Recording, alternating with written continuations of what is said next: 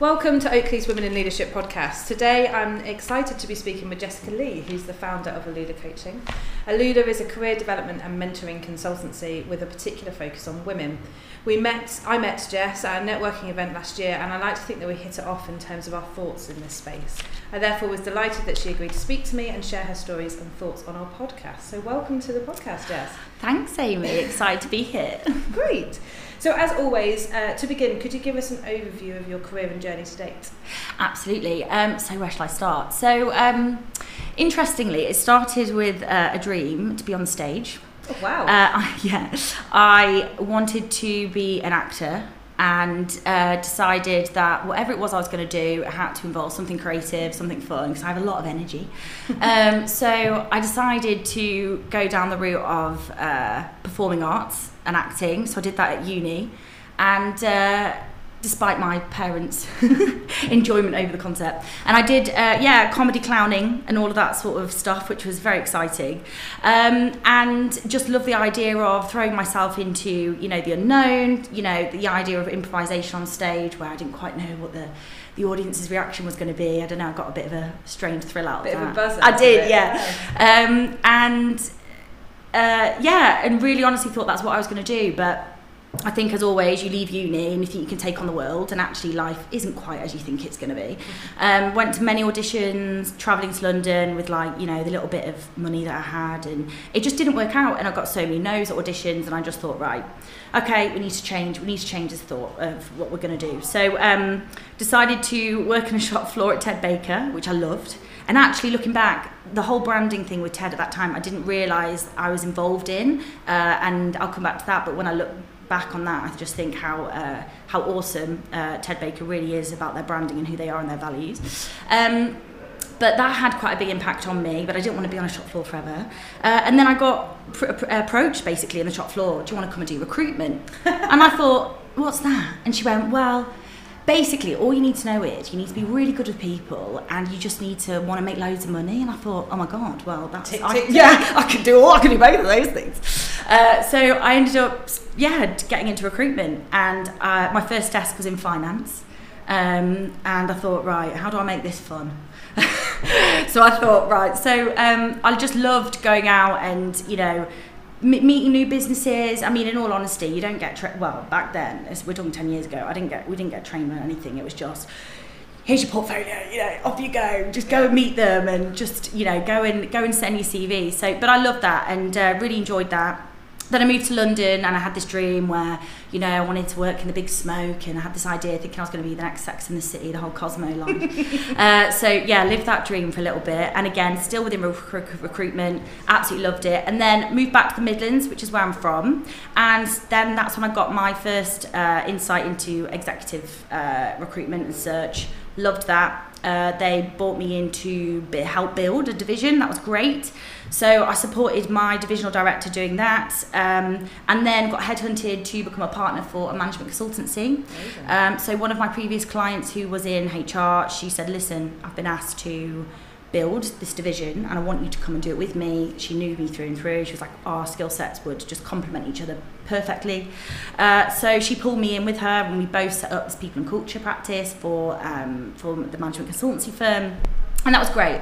And I think at that time I really thought, right, well, I'd kind of just gone with it with my career, and I wasn't really that intentional, I think, when I was younger around what I was doing. I just thought, well, yeah, I'll do that. So I think that was probably the first time where I thought, okay, yeah, I'll make this move, and I'm gonna set this up, and I'm gonna see what it feels like on the other side of a sort of an entrepreneurial, taster. But then, as always, it was a great experience, but it didn't quite turn out to be what we thought, because my business partner left, and that changed a lot. And I thought, right, okay. And that was when I realised I needed to pull my coaching through. So, during the whole pandemic, obviously, is what happened. I really started to do a lot of searching around what do I love? What are my values? What do I really want to be? And at that time I had a coach, and I thought, I love your job. This is great. Every week kind of having this whole session where I could really, really, deload and actually have someone believe in my dreams and help me, you know, guide me, give me direction and my thoughts of, well, what is it you're working towards? What do you want? And that was super powerful. So I thought, right, this is what I'm gonna do. So I decided to leave the management consultancy firm and set up my own business. So so Alula Coaching is my baby, and we are growing, and it's wonderful, and that brings me to date. Fabulous, amazing, fabulous story, thank you. So I'm assuming on that journey you've had hurdles and challenges and been knocked down. Are there any that you are happy to share with us? So I can think of two, to be honest, that have been two real significant moments, I think, in my career. So the first one was after I had an exciting stint in London, as I had just said, and I had a family bereavement, and it really hit hard because at that time he was very special to me. He was my granddad, very close family, and I just had this wake up where I was like, okay, I need to be there for my family now. You know, I'd gone to London, I'd done my own thing, and my family are in the Midlands, and I just thought, right, I need to go back home. I need to support. I need to, you know, just check in with family again.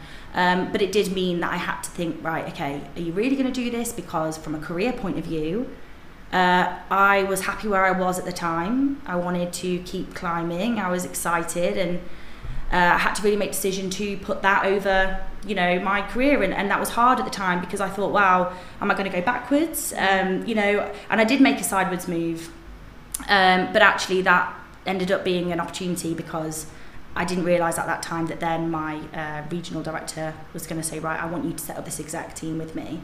So that was amazing. But at the time, in that thought, I was thinking, oh my God, what have I done? But just shows take risks because it worked out. And then the second one is, I know it's so cliche, but we mustn't forget it. It is the global pandemic.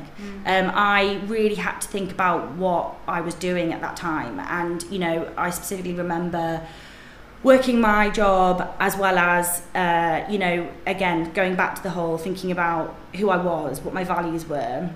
It really made me stop. And within the recruitment industry, I'm sure you'll understand, you don't stop. There's no time to pause. Nope. I didn't understand what, you know, a slow pace was. And I think it really made me think, wow, there's so much power in silence, in space, in actually just taking a step back.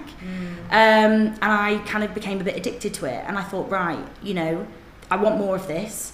And it just really started to make me reevaluate myself and what I was doing. But in doing that, you know, I did decide to obviously leave the consultancy firm because I think it set a seed in my head that even though I said yes and I was excited doing my role, doing that, I was like, yeah, but you're not building towards something you want. Yeah. And I had this feeling that I was still building something for someone else. And I was like, yeah, but you know, every time I was excited, thinking, yeah, okay, that's aligned with my values. It was, and then something would happen, and I'd think, oh, that doesn't feel right. And I couldn't ignore those little niggles. And I thought, no, I want to do this. I want to do something for myself. I want to make the decision that I'm going to set this up, you know, and actually be so intentional on what I'm doing. So yeah, it was hard because again, you know, I always like to see things through, but I think it was the time where I thought, no, you're not failing just because you've said, actually, I'm going to say no and I'm going to go and do something I want to do. So yeah, there was probably the two challenges whereby, I took a risk. Yeah, well, it's paid off. So, it's paid off, exactly. It's worked so far, and not a bad mantra to have. Was there a catalyst or a light bulb moment where you said, no, I need to go and do something myself, or was it something that was just building? I think at the time, I was doing my coaching course. Right. And every week, I mean, it was full on. It was like every Saturday, every Sunday. So I'm working full time, then doing that. I mean, it was just a lot. But the more you learn about yourself and the more discovery you do, I mean, they're super powerful. Because even though, of course, in my head I was thinking at the time, this was more just to learn. I just wanted to learn more about it. I didn't necessarily go into it thinking I'm going to end up doing a business in this area. Right. So, you know, I think it just started to really, again, just embed that seed of what is it that you want. And, you know, for so long, in the nicest way, as much as I have loved my career in recruitment, you get so carried away with what's your billings for that month, then the year, okay, right, I'm going to hit this bonus, and actually you don't step back and think, yeah, but is this still what you want? And there's so many options out there in this world, and I don't think I lifted my head up to say, well, what else do you want to do? What else do you want to be? What could you be? So yeah, I think it was more a catalyst for a need for change within myself, that I wanted to prove to myself that I could do something else. Yeah. Okay. And I suppose that quite neatly ties into the next question, which is, did you always want to be the number one and the lead role? Do you think you always had, maybe slightly out of a corporate setting, of the lead role, number one? Did you always want to do something a bit different and a bit on your own? Were you always that minded, or? I think as a little girl, I had always had these aspirations that I'm going to be the lead role on stage. I've always thought that. Oh, okay, so you wanted to be the lead woman. Yeah. So I think, and when I think back to, performances that I've been in, I mean, listen, we're talking about uni and at school. I was like, I'm going to get that role. And it seems to be all the roles that I actually ended up getting were lead roles, but they were male roles, but I played them as a woman, which is really interesting. Oh, okay. So I had to play Cassius and Julius Caesar, but as a female, and I was like, right, okay, how would a woman think like this, So I think in that sense, yeah, I've always strived for more. I've always wanted to be the best in what I'm doing. And I've always wanted to try and understand different ways of doing something. So I think that has led me to think like a leader. And so, yeah, I suppose without me knowing it from a young age, that's always been, it's been in you. It's been, yeah.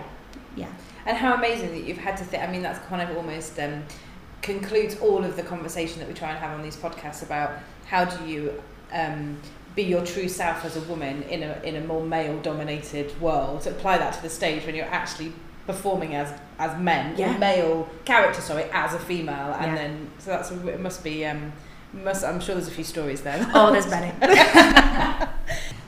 So in terms of managing work and home-life balance, you've talked about recruitment being full on all the time, million miles an hour. How have you managed it, particularly going from a corporate environment where in theory you have start and finish times, to your own business where, let's be honest about it never really finishes? Very true. In all honesty, I don't think I have found the magic recipe yet. It's always a struggle, in all honesty. Okay. I don't think work-life balance. What is that? I'm definitely more mindful now, as I say, because I know how important it is for me to be my best self, which means that I need to get good sleep and I need to look after myself, and I get a lot of enjoyment and focus from exercising, so I take part, like I did High Rocks last year, and I do a lot of these things for mental stimulation as well, for my mindset. But I think, in all honesty, I haven't yet found a balance. I mean, I've always been known for burning the candle at both ends. Okay. And I have a lot of energy, so it's trying, and I think it's with age, it's just learning, right, how do I manage that so it's good for me, so that actually I am getting good sleep as much as I want to stay up and work all night, which it can be so tempting. So yeah, in all honesty, I don't think I have found the balance completely. It's definitely still a work in progress. And do you find that impacts other parts of your life? It can do. I think that because I'm quite a creative person, it comes in fits and spurts. So it's not like saying, right, let's sit down, do a maths test, and once you finish, you're finished. It's like when I get a thought or an idea, I have to go with it. And sometimes I can end up in this like flow state for like 4 hours. And my partner's like, Jess, you've got to start working, sort of thing. But then sometimes, some days I don't get it at all. So I have to know that, okay, that is the way I am. So I have to go with it and accept it. But at the same time, where I can try and control it, make sure that, I am structured, and I know that, it's not going to be good for me if I'm just constantly running around like a headless chicken, working all these hours. Yeah, I think that's it. I think it's almost... And COVID, not to bring COVID into every conversation, but to use your words, we can't forget it. It did give us the ability to be a lot more flexible with how we styled our days. That traditional kind of go to the gym before you go to work, then get on the train, then go into work, then come back and do your housework or whatever it be. It can all blend into one a lot more. Yeah. And you can still get it all done, but it allows you to follow where your natural energy and creativity or whatever it is that's happening at that particular point, you can then action when it's live, as opposed to going, well, I can't deal with that now because even though I'm in a creative space, I'm not in the right place in my day. Absolutely. And to be honest, I think that comes with time, because I've learned, right, my best spurts are always in the morning first thing. So you're going to get the best out of me.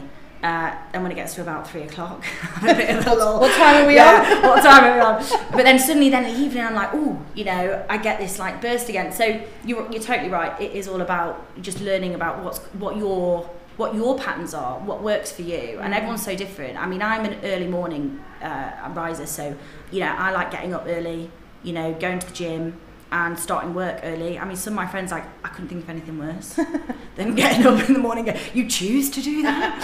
Is that a choice? Whereas, you know, they like finishing work and going to the gym and having something to do, whereas I'm the opposite. So, yeah, I think everyone's different, and I think it's just, for me, you're right, it's just accepting, right, well, what works best for you, so you work to your best patterns. Yeah. So in terms of your best patterns, and I suppose that leads us nicely into authenticity and who you really are, how have you found and developed your authentic voice over the years? I honestly think I see it as a constant work in progress. I think that certainly as I've got older with age, I have put so much more meaning into my own authentic voice. So what are my values? What am I driven by? You know, what gives me meaning, basically. And I am very mindful of that, and I love working more like that, because I think, you know, working in such a fast-paced performance environment, you just don't, as much as you want to, it's always there, but you can't always think like that. And I think that now it's so nice that, because I am driving my own thing, it is always at the top of mind. You know, how do I want to be perceived? How do I want to be perceived by others? How do I want to drive business? What's my behaviour towards everything I do? So yeah, I think that I definitely think that my authentic voice is a constant work in progress, but I'm enjoying being able to be more authentic in everything that I do. Has it ever been challenged? I think in the past, yes. You know, when I look back at organisations that I've worked in, which have, you know, had a great experience, but I think there's always little nuggets that I think, okay, I don't know where that sits with me, or I don't know if I behave in that way, or and you know, we've all had different experiences throughout our careers, and I think that definitely has probably challenged myself in my own thinking of, I don't know if that's something I want to sustain, or I want to, you know, I'd want to create within the business if I ever built one. And then obviously now, no, you I have, yeah. So yeah, I just think it's things that you learn from, that you think, right, I'll take a bit of that and I'll leave a bit of that at the door. Yeah. I'll use this in my recipe and not not the rest.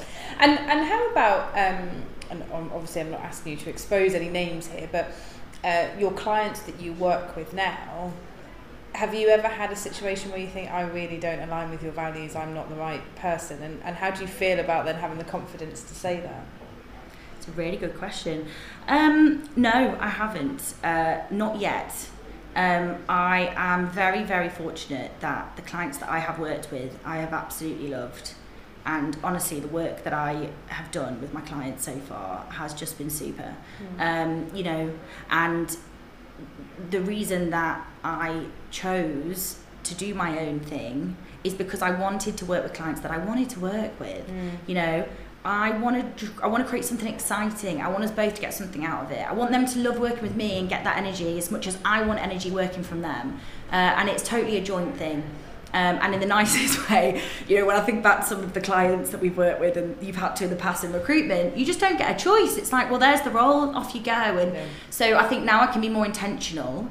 I'm so grateful for the fact that I can now make the choice and work with clients that I want to work with. So no, I haven't, and I feel very fortunate for it. Brilliant.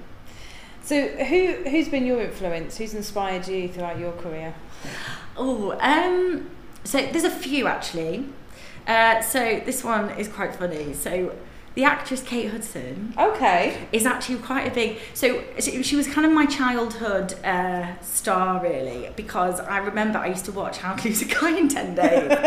I used to watch her with my mom, and I just thought, oh my god, I thought she was amazing because, you know, she she would go, she didn't want to write these stories, you know, with these kind of all about just gossip magazines. She wanted to write something meaningful, and then she, you know, and then she got up on stage, didn't she? And she started singing, "You're so vain." Oh yeah, and I thought, oh God, she's such a, you know, a career woman, but she also wants to fall in love, and then she, you know, she kind of says what she wants, and yeah. So I even actually got, you're gonna laugh, I even got for my school prom a dress. My mum said, right, this is your budget. I think it was like 150 quid or something. She said, if you can get a seamstress to make you a dress like Kate Hudson's, then you can have it. And I did. And I was like, right, I'm going to do it. And I found her, and she made me a Kate Hudson, that, you know, that golden dress she wears, the backless thing. I was like, yeah, got to do it. To follow. Oh yeah, I felt fantastic.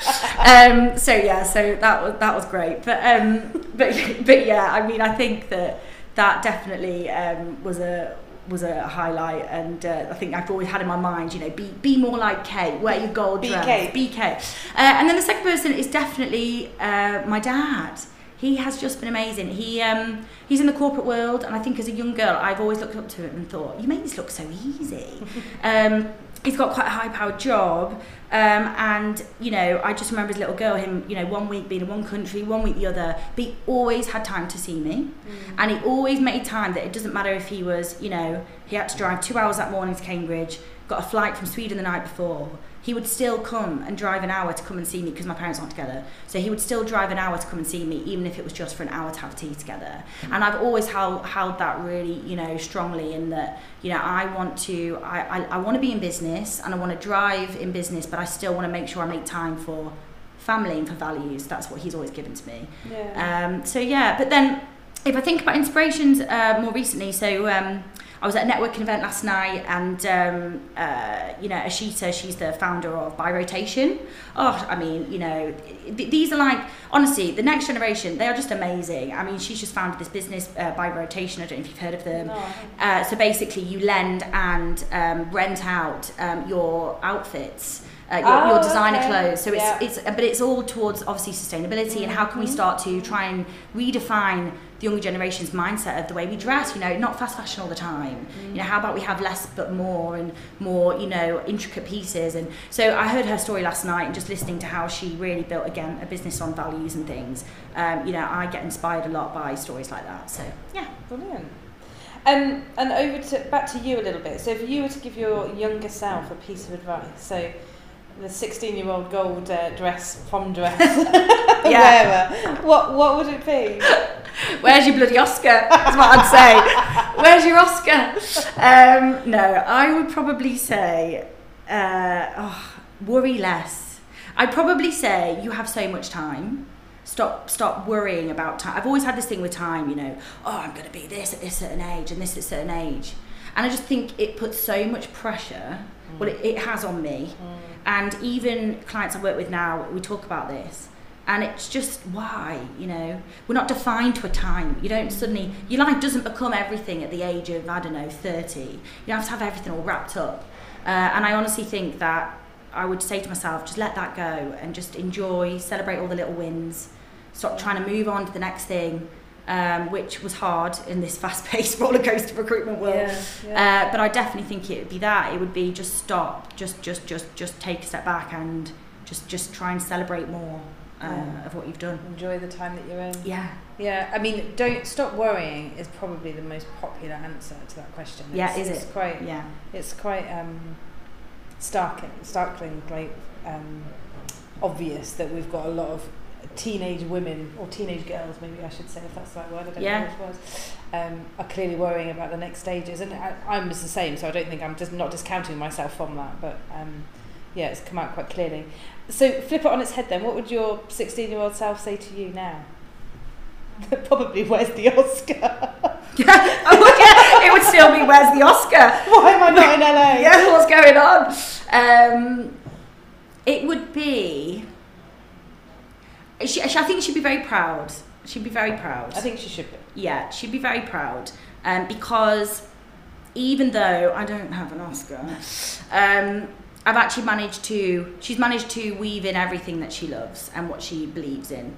So, you know, still managed to do the creative in some way. So I do a lot of I'm doing public speaking, and, you know, being able to impact so many more people in a room you know, on the topics of confidence, on visibility, you know, and giving other women that, you know, that belief that they can do anything, but also to stop worrying, and just think more about what it is you want, to be intentional. So yeah, I think she'd be very proud. Brilliant. Thanks so much, Jess. As always, it's great to chat, and we are lucky to cross over in a few networking groups, so I do get my kind of Jess fill on a regular basis. But genuinely, I think, you know, the things that always jump out to me is just your energy is infectious. It genuinely is, and it's energy in the right space. It's energy in trying to make an impact,